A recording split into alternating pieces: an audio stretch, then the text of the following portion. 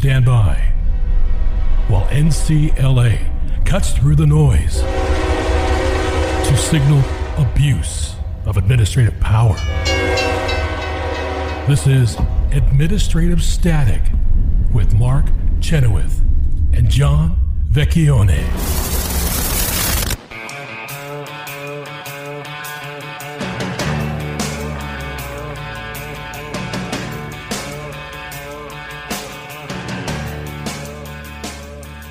The strains of John Mellencamp mean it's time for another segment of Administrative Static, and John Vecchione is back with us to talk about some of the goings-on in a couple of NCLA's cases. And John, I think maybe we want to range a little bit more broadly than just NCLA's case to talk about what's been happening with the student loan debt forgiveness cases more broadly. Yeah, because they've been brought all over the country. Different things been happening in them. One thing happened in our case, which I think you can talk about. You were at the hearing, right? Yeah, well, so the hearing got canceled. We were supposed to have a hearing in Kansas City this past Thursday, the 17th, and the judge called us up, where I guess he didn't technically call us up, but the clerk of the court said we need to have a sort of logistics call, and so we had a call, and the judge essentially said, look, I don't want to drag all of you guys out for this hearing in Kansas City when it looks like, based on what's happened, and we'll talk about this in a minute, what's happened in the Northern District of Texas and what's happened in the Eighth Circuit, I'm not sure that you guys have sort of a live case or controversy here anymore. And so what I want to hear from you is why I should go ahead and decide any of this right now when these other two courts have sort of taken the ball and run with it. So we have some answers to that, and we've got a briefing schedule now to respond to the judge's query on that. But what's happened, John, in the Northern District of Texas, the judge there didn't just issue a stay, but essentially converted the preliminary injunction request into a kind of a summary judgment motion and granted it and set aside the program.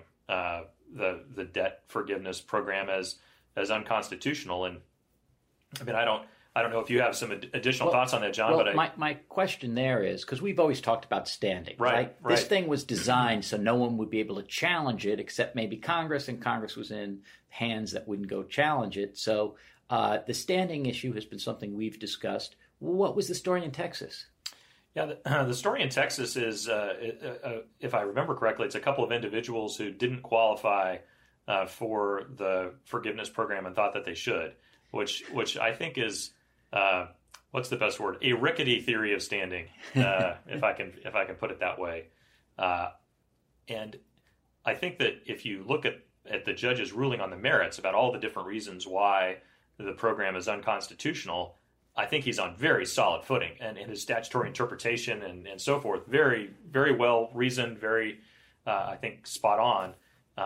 I think that the risk is, and this is what we told the judge in Topeka, Judge Krause, in Topeka, Kansas. We said, look, when this goes up to the Fifth Circuit, it could very well be the case that the Fifth Circuit might agree with the district judge on the merits, but might decide that there isn't standing for these particular plaintiffs to assert what they're asserting. And that's because even if a court if an appellate court strongly believes the law, something's gone wrong with the law, they still always go to their jurisdiction and go to this standing issue.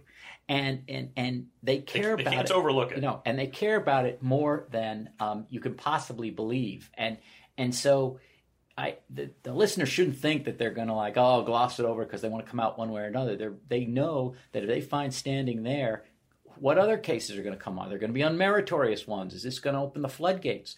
We have rules on standing. We're going to enforce them whatever we think about the underlying law. So that very well could happen.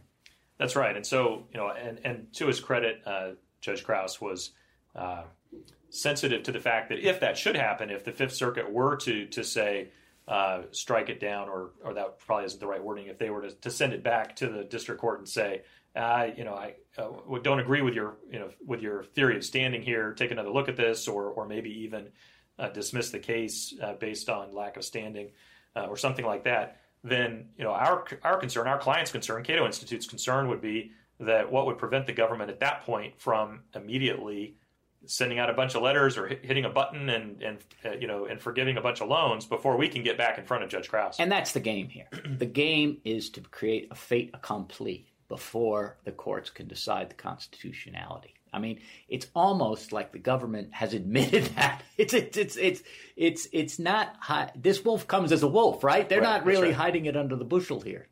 No, that's right. And we said in the hearing, or when I say we, it's really Shang Li, our colleague Shang, who he's been involved in all three cases we've talked about. I guess it's been a busy month for Shang, yes. John. But Shang was the one who was verbalizing our concerns to Judge Krause, and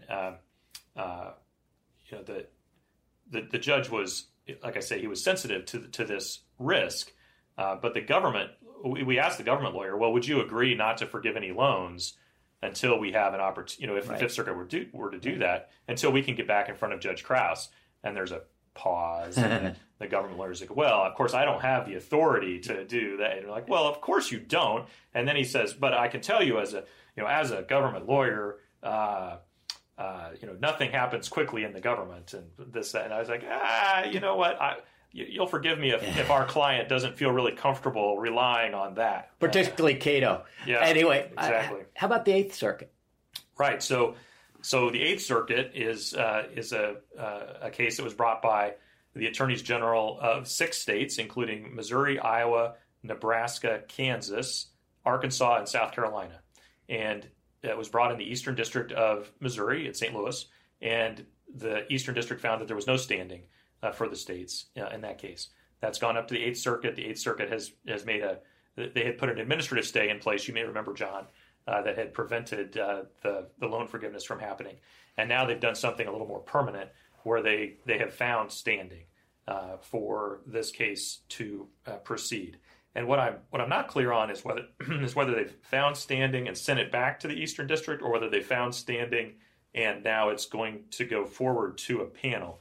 The other thing that was interesting to me is this was a 3-judge motions panel at the Eighth Circuit. Usually there's only 2 judges on a motions panel, and the fact that there were 3 judges on this makes me wonder if this is the same panel that's going to hear the case at the Eighth Circuit. And go ahead. Well, I just was going to. Well, I wanted to point out that our local counsel is Mark here, which is very unusual. In Kansas, yes, yeah, exactly, because he's admitted there. That's right, and he's from there. State. But anyway, so but what I found interesting in the Eighth is the theory, and by the way, we have a case where our plaintiffs have joined the state of Missouri in another matter, and I was just with. I'll probably talk about it in the next segment, but I was just with the assistant attorney for the state of Missouri, and they have a pretty good theory of standing. In that, very good, we think. Yeah, exactly. In that, we were surprised when the Eastern District of Missouri ruled against them. Yes, so they have a state entity, MOHELA, yes, that processes these loans, and so when they don't process those loans, Missouri has less money in its accounts. Now, it's a little more complicated than that, but that's it. You just need $1 of injury to have standing, and this is a lot more than that.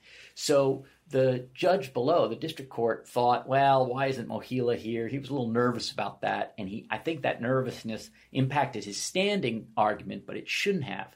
Because as the Eighth Circuit pointed out, well, it really doesn't matter if that state entity is a party or not, because the standing issue is different. The standing issue is whether the people who did come to court are injured by the action. Right. And this is, again, I think, something appellate courts look at a little bit more legal. Sharply or something? Yeah, more. They look at it more sharply because standing's their thing, right? The district court can mix 2 principles that should be looked at separately when he's got a feeling that something hinky's going on because, oh, look, I would have given this administrative agency standing, but why are you here, and is there something going on? But that's really not what he's supposed to be looking at. He's supposed to be looking at, is this person injured such that they get to come to court? And so I think the Eighth Circuit really did make the right ruling there. The question is if they're going to send it back to the district court to now make a judgment on the law, which I think is what they normally would do. I would think so, and it's not that the court's probably already decided that. It's just that I didn't double check that before I jumped on here. But in any event, what that has meant for our case in Kansas is that the district judge essentially said, well, look, there's two other courts that have acted here. I don't think you guys have anything to worry about immediately in terms of this program going into effect. I think we can just stay this until we find out what is going to happen at the Fifth Circuit and what's going to happen at the Eighth Circuit. And we've said, Your Honor, the Eighth Circuit didn't feel a need to stay its decision based on what the Northern District of Texas did, and we have a different theory of standing than these other courts have weighed in on. So there's work to be done here by you that's different from the work that has already been done on these other courts, and besides which we need to have these issues percolate up as they did in, if you think of like all the Obamacare cases or the nationwide eviction moratorium cases or what have you. Typically, the first district judge to rule on something doesn't cause everybody else to stop work. And I will say this, from Mark and I's perspective, one of the things that's really the Supreme Court doesn't take a lot of things saying, we're going to let it percolate, we're going to let it percolate. So then when you're down in the lower courts and somebody else has ruled and they say, I'm going to stay everything, let's see what happens. Well, that's not percolating. That's the coffee maker's unplugged. So I think that is a matter of some so I want to use the word surus. I don't know the other word, but it's a thing that bothers me that the Supreme Court doesn't take it because they're waiting for things to percolate. And when these big things come up, a lot of district courts are like, look at all these decisions. Why should I do this? Yeah, you're damned if you do, damned if you don't, it feels like. But Judge Krause, as I said, has given us the opportunity to make our case as to why he should proceed. So we'll be filing briefs arguing that, and we'll keep you posted on what happens. Stay tuned for more on Administrative Static right after this.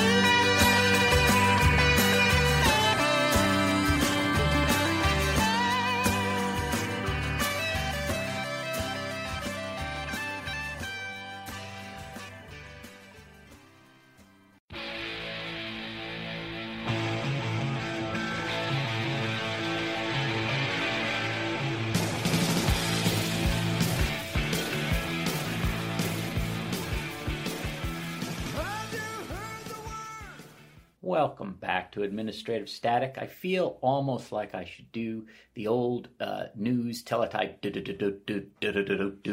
coming over the wire because the reason I was late for this program was breaking news. Breaking news. I was back from a court hearing in the Eastern District of Virginia before Magistrate Judge Ivan Dixon. And as some of you may have been following the case of Missouri v. Biden, Missouri and Louisiana brought a case against the federal government for First Amendment violations, for commanding or influencing the social media companies to take things off of social media that they didn't like. And so Judge Doherty in the... This is the censorship on Twitter and Correct. Facebook and so forth. And Judge Doherty in the Western District of Louisiana has ordered depositions be taken before he rules on a preliminary injunction motion. And he says, look, we need these. These are serious allegations. They've been made. And I and Janine Eunice represent 4 clients, individual clients who've had their Twitter and Facebook and other social media taken down, we believe, in response to this. And some of them ours mainly have to do with vaccines and COVID and things that are said about them, including by doctors that are absolutely true. Right. 3 of the 4 plaintiffs are doctors. Right. And the fact of the matter is that the government has been fighting like mad to keep us from getting information. And we had subpoenas to the social media companies, and through negotiation and the subpoenas, we got documents from them. And we've been taking depositions. I deposed this very week. We went to CDC and deposed the CDC in Atlanta. The head digital person, point of contact, as they say, POC. And it was very. Is that what POC stands for? Yes, it was a very interesting deposition. I won't go into it here, but we've been moving quickly because it's preliminary injunction. So, but there's a interesting point when you want to take an ex-government employee. The court in Western District of Louisiana ordered that the former spokesperson for the president, Jen Psaki, should be deposed. And he's issued 3, 4, maybe even last night he issued a new one saying that the videotaped depositions, there is a protection that you can't use the videotaped depositions because until the court case comes around. So those are sealed until then. Is it true that when she got the notice for the deposition that she said she wanted to circle back on that? Well, that hurts. Her lawyers were trying very hard to do circling back today. And the fact is, but under Rule 45, there's an issuing court, and that would be the Western District of Louisiana, and then there's the Court of Compliance, and that would be Eastern District of Virginia, where Jen Psaki lives and I think works. She might work in D.C., but I think she's with MSNBC. But in any event, so I have really believed that this was a case of let's get a new court and get a different rule. And I didn't think that was going to fly in the Eastern District of Virginia. And I think that some lawyers out there may think that if you have a case that hurts one side of the political environment and helps another side, that whoever the judge is appointed by and what their priors are outcome determinative. So you got a 50-50 shot. Is that what exactly. The thought process is? I think a lot, and I think a lot of people, conservative lawyers, liberal lawyers, I think they think like this. And I think they think like this too much for the district courts. And there is not a better example of that than what happened today, because Louisiana was going to argue this, did argue this motion. I'll have it unfold. But so Jen Psaki and the government, so the government's already lost these motions in the Western District of Louisiana, whether she should be deposed or not, and they use something called the Apex Doctrine. When you are right at the top of the federal government, particularly if you're right next to the president, you can't be dragged into court all the time. And that's a rule that I think everyone recognizes, and Missouri, Louisiana, and us say, yeah, she's apex. But here are the exceptions. The exceptions are you made these statements. We have to ask you what they mean because no one else knows that but you. And so this is information we can't get anywhere else. So does it matter that she's no longer in the White House? Well, yes. They said it doesn't matter because it still applies to some extent, but it applies less. I mean, I think everyone would agree to that. I don't know that her lawyer would agree with that today, but it applies less because you're not disrupting the government function. Well, I think they thought they were going to come so close to D.C. And they were going to get home cooking. I really think that. And they ran into the magistrate, Ivan Davis, who I don't know anything about him. Dixon, I think you said earlier. Davis. Yeah. Okay. But in any event, he is a longtime magistrate, and what he mainly deals with is discovery motions like this. You deal with them all the time, and Magistrate Davis doesn't care whose ox is getting gored. He has his rules on what discovery is, and we and the states had argued in our briefs that look, first, she doesn't have an undue burden. She just has to prepare for a deposition like every other person in the world has to.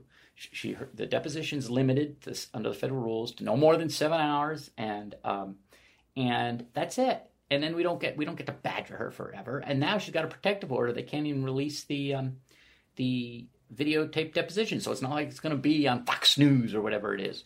So I may come back to that, but what Magistrate Judge Davis said, which I think, and we didn't get a chance to talk because first Jen Psaki's lawyer got up there and she said how this was a big burden and she's apex and he has got to quash this deposition.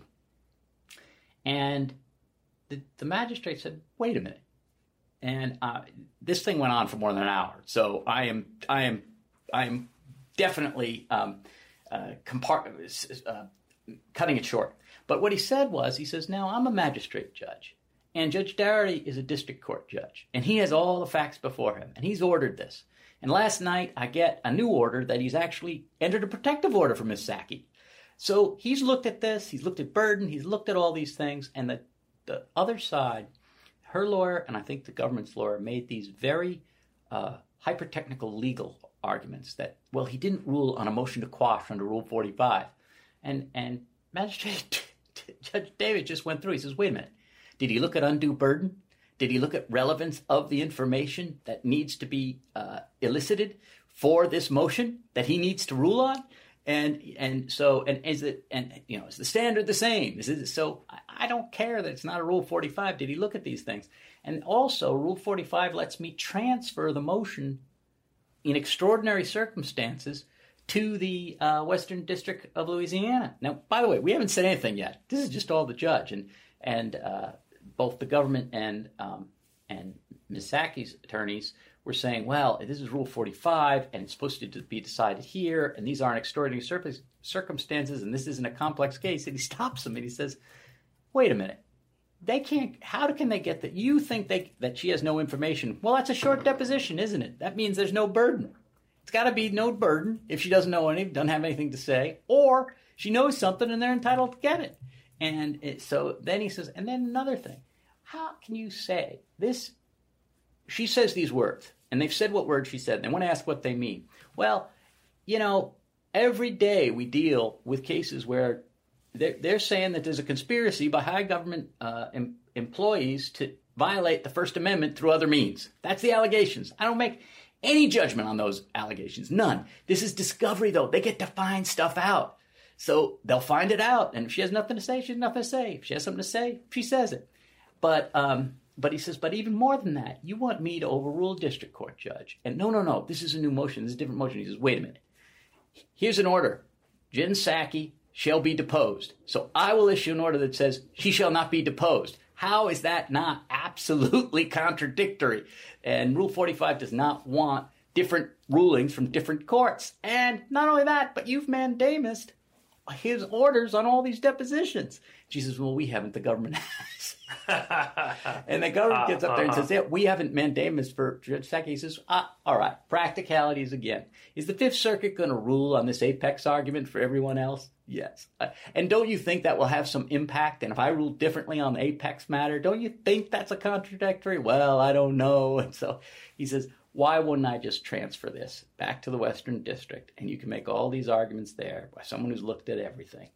Very practical. And this is the thing with most magistrate judges who deal with discovery all day. It's also, I'd say, most district court judges, that he was not going to allow different rules. Discovery is how you find out the truth, how you build your case.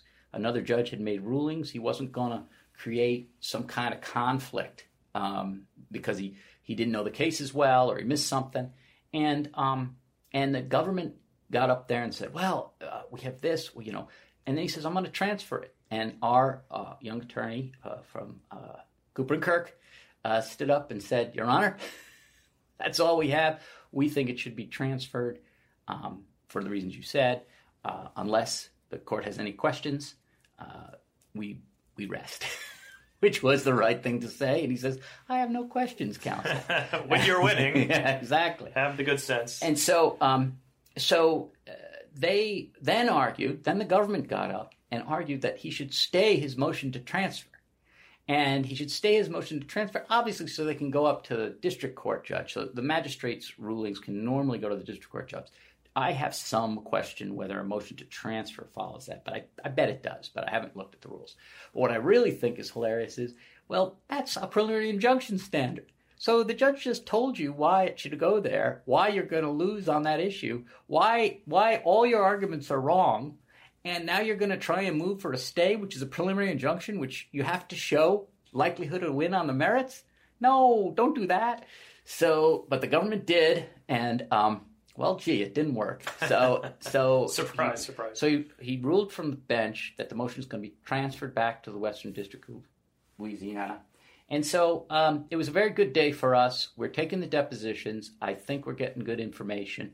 And I think you want to take a look at our website at nclalegal.org for all of the pleadings. We'll see you next time.